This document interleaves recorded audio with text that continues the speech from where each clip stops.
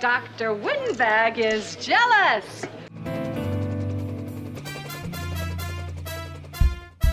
If you don't mind my saying so, hubba hubba. Well, nobody ever mentioned he had fathers in high places, including him. Warm guy. It was all I could do to keep from hugging him to pieces. Hey, MASH fans. Welcome back to another episode of the MASH 4077 podcast. I am one of your co-hosts, Kenny, and joining me, my good pal, Simon. Gentlemen.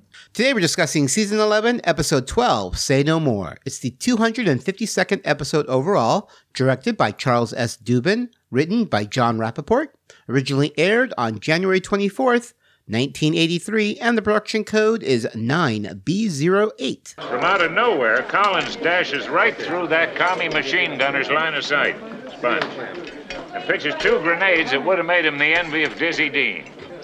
Shame he couldn't get back in time to beat that mortar. He's lucky it's just his leg I'm putting back together. Lucky or not, that boy's a certified hero. More gauze here. Here's your gauze, doctor. Is there anything else you need? Oh, certainly not anesthetic. One whiff of your hair could put anybody out. There is absolutely nothing different about my hair. Now, Margaret, I didn't want to stick my nose into this, so to speak. Retraction. But I got to admit, the aroma in here has brought me back to those dreaded summer days when Mildred would put up turnips. Okay, so big deal. I gave myself a home permanent. I'm going to a lecture the day after tomorrow in Seoul, and I simply wanted to be a proper representative of this unit. Oh, yeah. Is that the Chesler talk? Yes. Chesler. You need a guy who did all that work in... Emergency care, yeah. Yes, he's the one who wrote the article that gave me the idea to expand the nurses' duties in triage. He's absolutely brilliant. Brilliant? Of course, that quack is a journeyman physician at best. It's his press agent who's brilliant. Dr. Windbag is jealous. Dr. Chesler is known all over the world, and you're just another name in the Boston Yellow Pages. And the plot summary for this episode: General Addison Collins visits his wounded son Curtis, a lieutenant. Charles tries to help Margaret, who develops laryngitis as she is about to meet her hero, Dr. Stephen Chesler. Good morning, Major Monroe. Hello, madame. It will be my great privilege to serve you breakfast. We just got in a fresh shipment of Wheaties. How about a heaping bowlful? Well...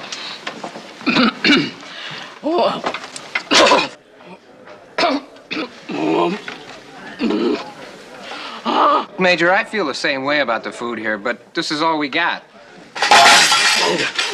Idiot! I need a doctor. Good morning, Major. If you don't mind my saying so, hubba hubba. Well, can't you just say good morning as civilized people do?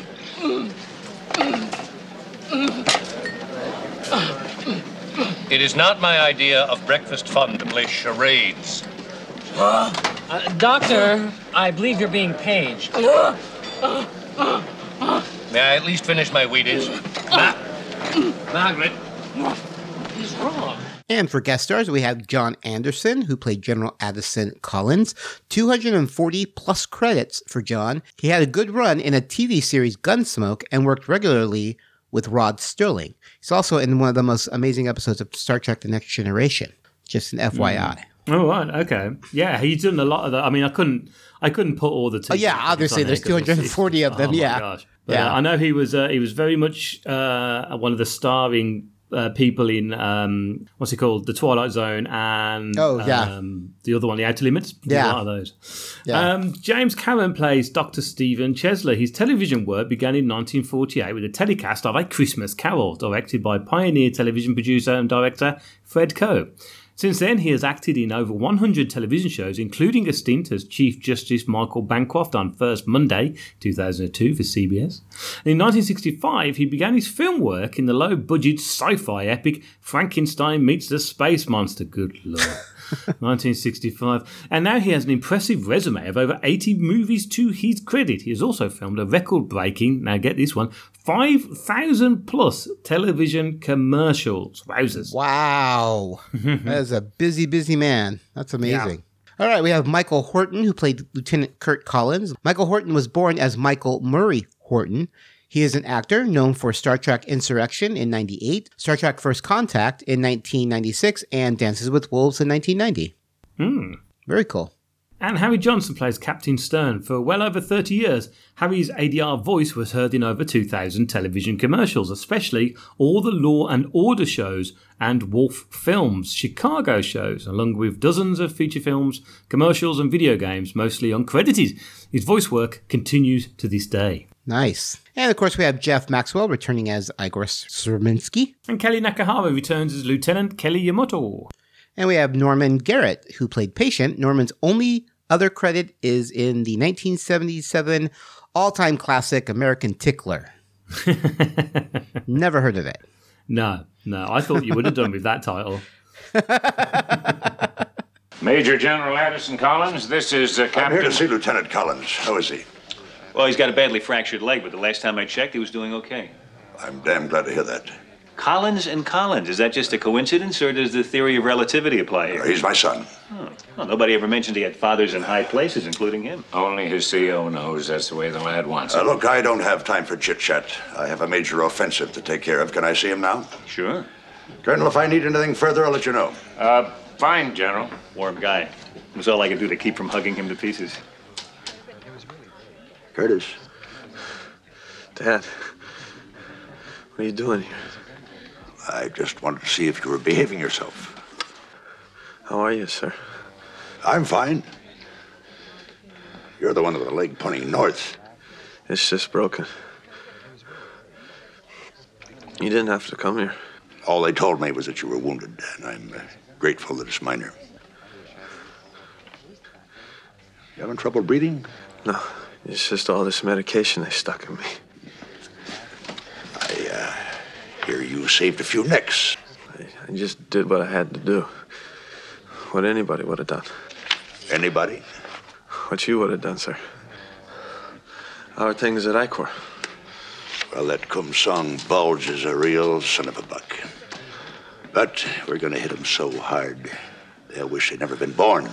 Sorry to interrupt this discussion of Asian birth control, but his dressing has to be changed. I think he's had enough excitement for now. All right, Doctor. I'm going to get some food, check in with headquarters. Get all the rest you can, son. All right, let's go ahead and discuss this episode. I will start us off. Okay. I gave this a 7.5. Okay. For my first note is I wasn't a fan of Margaret's hair. Yeah, I've got perm in big letters. Yes, did not like the perm.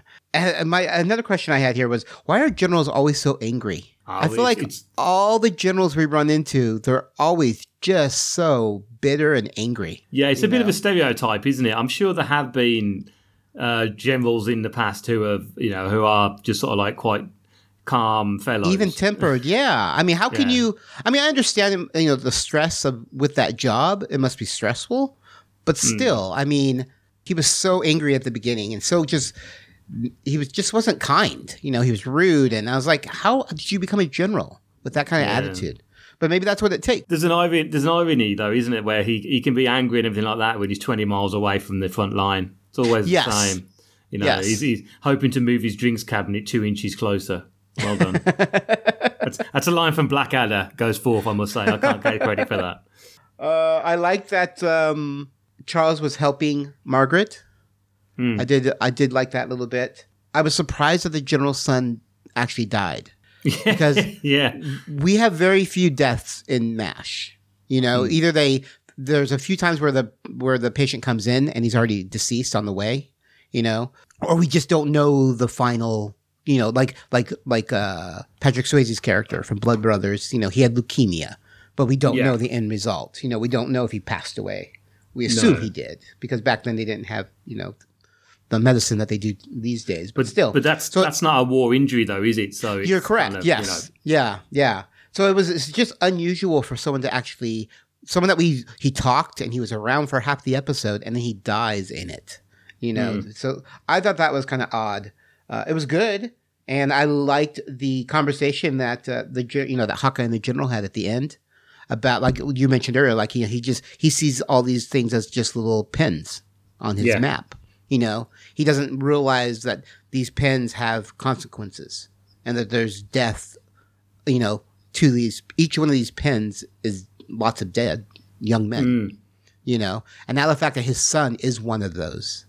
I like that. But then again, you know, and you can see it on Hawkeye's face when he starts walking out of the trailer and the general goes right back to screaming on the telephone.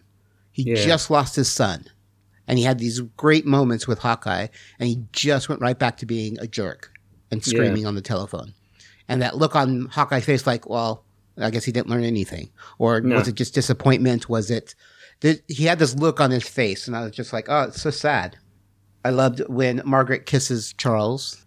So I like that whole little storyline with those two. I think they work well together when they team them up. When, you know, when they're not fighting each other. They do have some nice moments together. But I can say that with almost any of the... you team up any of these characters, and they're going to be incredible together. You know? I don't know if there's a duo that I really don't like when they team up together. They all have amazing chemistry together. So when they team up Margaret and Charles, I really, really enjoy that. I mean, I don't have many other notes. It was a good episode. You know? It had some surprising moments. I don't think Potter was in it that much. No.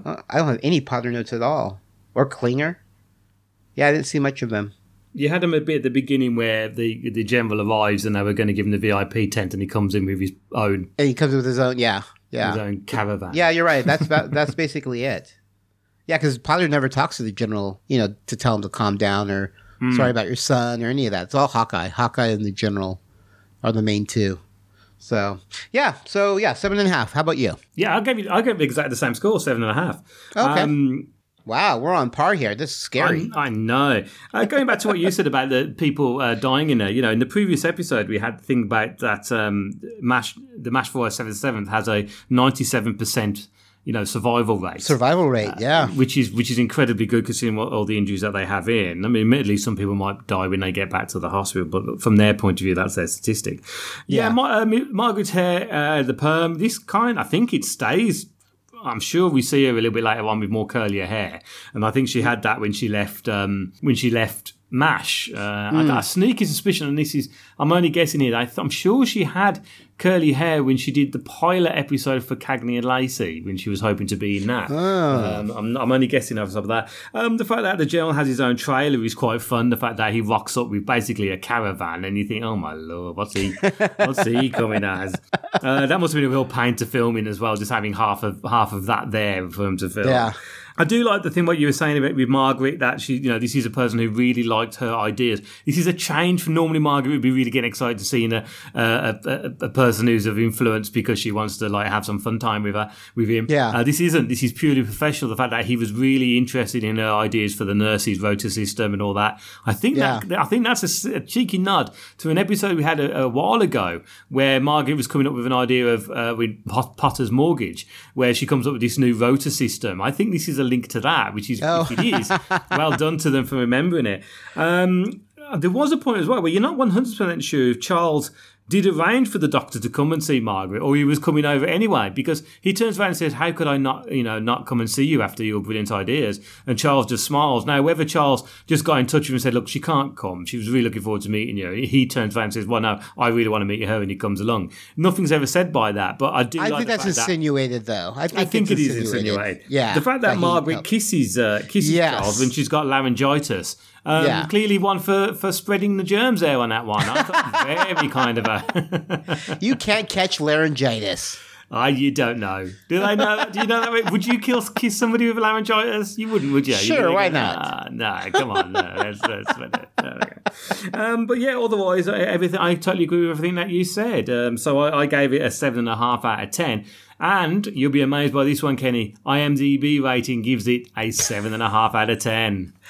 Wow. Yeah. When do we ever hit the exact number for IMDb? That's a rarity in itself. It is very rare. And the fact that we both, this is an oddity, guys, right now. We both went 7.5. IMDb went 7.5.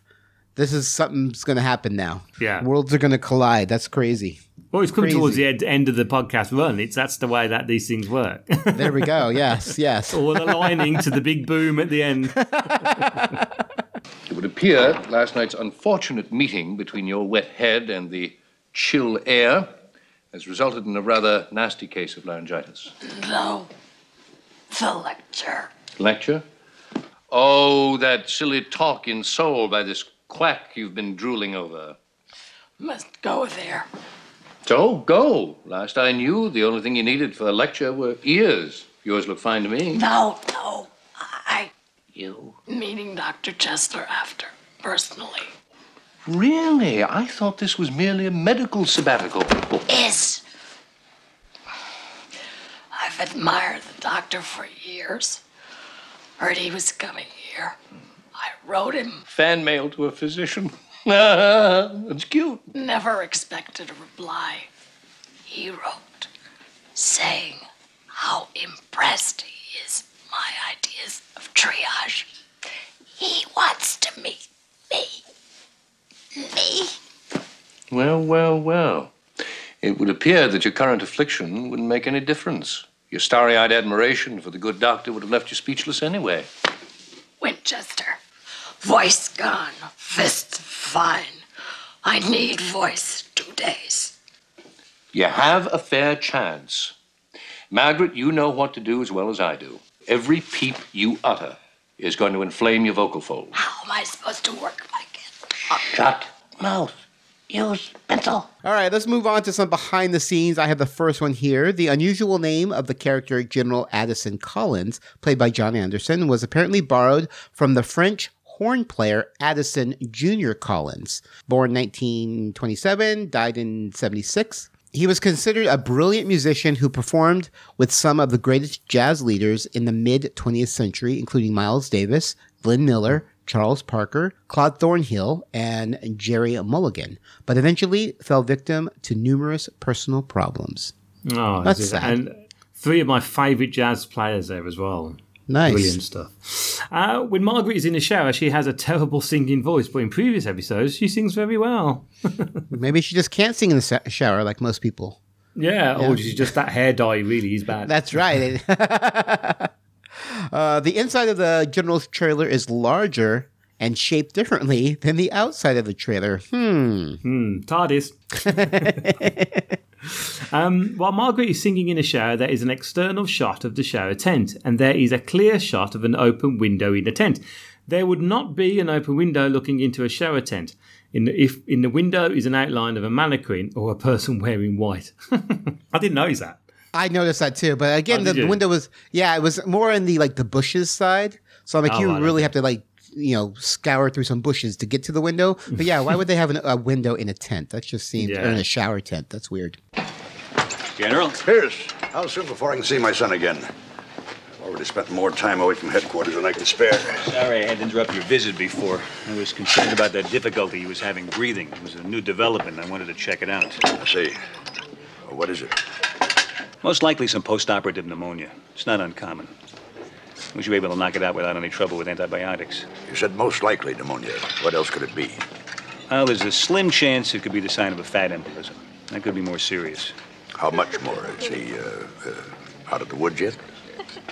No, I can't say for sure, but I think the odds are he'll be fine. The odds are 1 in 100. Means I'll have to stay right here. Well, General, I don't think that's necessary. You show me where your damn phones are? Now! All right, I have a fun fact here. Charles S. Dubin directed most episodes of MASH. He directed 44 episodes. Dubin said, as a director, I try to do what the writers had in mind. What did the writers want the audience to know, and how do I do that with the picture, the sound effects, the props, the costumes? I think that anything that's seen on that screen should be from the director and writer's point of view. That I think the best way I can put it. Reinforcing this statement, Ken Levine wrote of Dubin, Charles was a consummate gentleman, always soft-spoken and unflappable.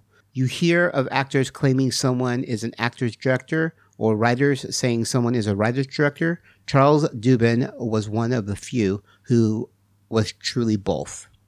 Oh, That's what a cool. wonderful thing to say. That's so And nice. it's a great thing. And the fact that he did 44 and the most episodes, it would make sense if they loved him to keep bringing him back, I think all the best directors are directors who take the writers into consideration all of the time. 100%.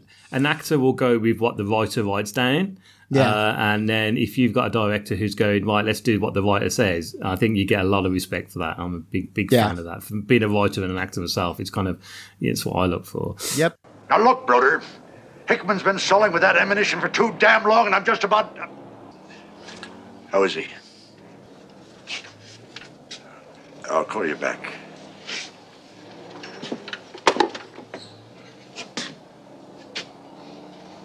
Well? I'm sorry he didn't make it. What do you mean he didn't make it? He was fine this morning, you son of a bitch! It came on suddenly. A fat embolism somehow got into his bloodstream. It happens sometimes with fractures like that. He was gone in minutes. There was nothing anybody could do. You have any children? No, I'm not married. Kurt was about 7. We moved to Virginia. A big elm tree in the yard. Big one. Kurt was always very small for his age. But from the very first day, he tried to climb it. Some days he'd fall. Other times he'd get all skinned up. But he kept trying. And then one day, he was about 9. He finally made it. I don't know who was prouder, him or me. That night he came to me and he said, Dad, can we move away from here? Well, I asked him why. You know what he said? He said, so we can get a house with a bigger tree. So I have trivia time. Now, last episode's question, to whom was the episode As Time Goes By dedicated to? Well, the answer was Connie Izze, who had appeared in a number of episodes as a nurse. This episode trivia, I wonder why she was, maybe she passed away. She passed away, yeah. I'm assuming she passed away. Oh, yeah. What a shame. The episode's trivia question. An Asian-American war hero wanted to commit suicide after he was informed that he was being shipped home. What was his name? If you know the answer, go ahead and email us at mash4077podcast@gmail.com. I barely knew your son. You kneel over a kid for a few seconds in the compound, and if there's time, you read a dog tag and call him by name, but there are too many to really remember. But sometimes the special ones stick out. Kurt was in a lot of pain, but the only thing that concerned him was his men. They thought he was pretty special, too. Thanks. I guess the only thing you didn't like about him was his father. Now, let's just say that we see things differently. You may find this hard to believe, Pierce, but I never pushed Kurt to make a career of the Army. It's a tough life. But he wanted to be like his old man. I guess the boy sees the uniform with all its brass ribbons. He doesn't see the dirt, blood that line it. And I'm sure he felt the way to make me proud was to do as I did, only better. And that's what got him killed. You don't know that. If Kurt hadn't volunteered, he would have been drafted. Thousands of kids die here. It doesn't have anything to do with who they are, or whether they wanted to be here. In this room, they're pins. They die out there. You can't feel the pain in here. When enough of them die, just remove a pin. So many wars, campaigns, battles, not enough time to give names to the dead. Just die by the numbers. I always knew that somewhere, for every number, there was somebody to cry. But I never heard the crying in this room. There were always other men's sons. Will you drink with me, Pierce? Of course. To every man's son. Would you ask my aide to come in here, please? Yeah, sure. You can find MASH 4077 Podcast all over social media. We have a Twitter account. You can find the podcast at MASH 4077 Podcast. You can find me, Kenny, at Geeky Fanboy. You can find Meds at Hawkeye Meds. We also have a Facebook fan group. You can join up by searching facebook.com/MASH4077 Podcast. Or just type in MASH 4077 Podcast in the search and our page will come up. If you have any questions or comments, or you want to answer some of our trivia questions, you can send those emails to mash4077podcast@gmail.com. You can listen to MASH 4077 Podcast all over the interwebs. You can catch us on iTunes, Stitcher Radio, and now we're on Spotify. And if you want to see show notes, or do a direct download or listen to the podcast online, you can go to our main website at mash4077podcast.com. If you are enjoying our podcast, consider making a donation. We have a Patreon account at Patreon, patreon.com/geekyfanboy. All right, so all the moons and planets aligned because everybody thought it was a 7.5. So good on us. No, it was a good episode. I enjoyed it. It was fun. It had some good moments. Yeah. Very cool. Well, I'm Kenny. And I'm Simon. And we'll be seeing you. Hello, Margaret. How did it go with you and the quack? Oh, I weep.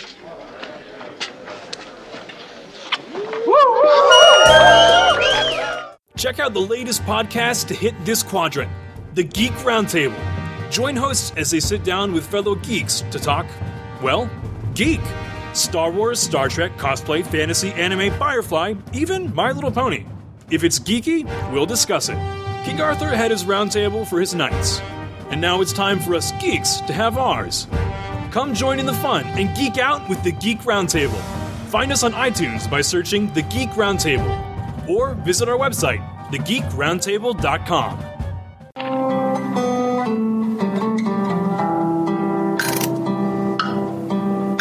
Hello, MASH fans. Now, as some of you know, myself and Kenny have our own individual podcasts, and my podcast is called Waffle On Podcast, and we waffle on about classic films and television programs from around the world. So, if that's your cup of tea or martini, then why don't you follow us over on iTunes, Stitcher Radio, or, of course, from Podbean. You can find us at waffleon.podbean.com, and we would be honoured if you would join us.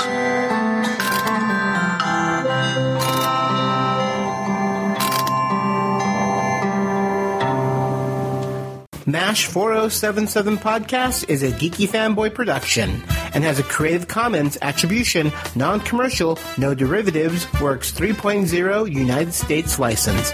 All rights reserved.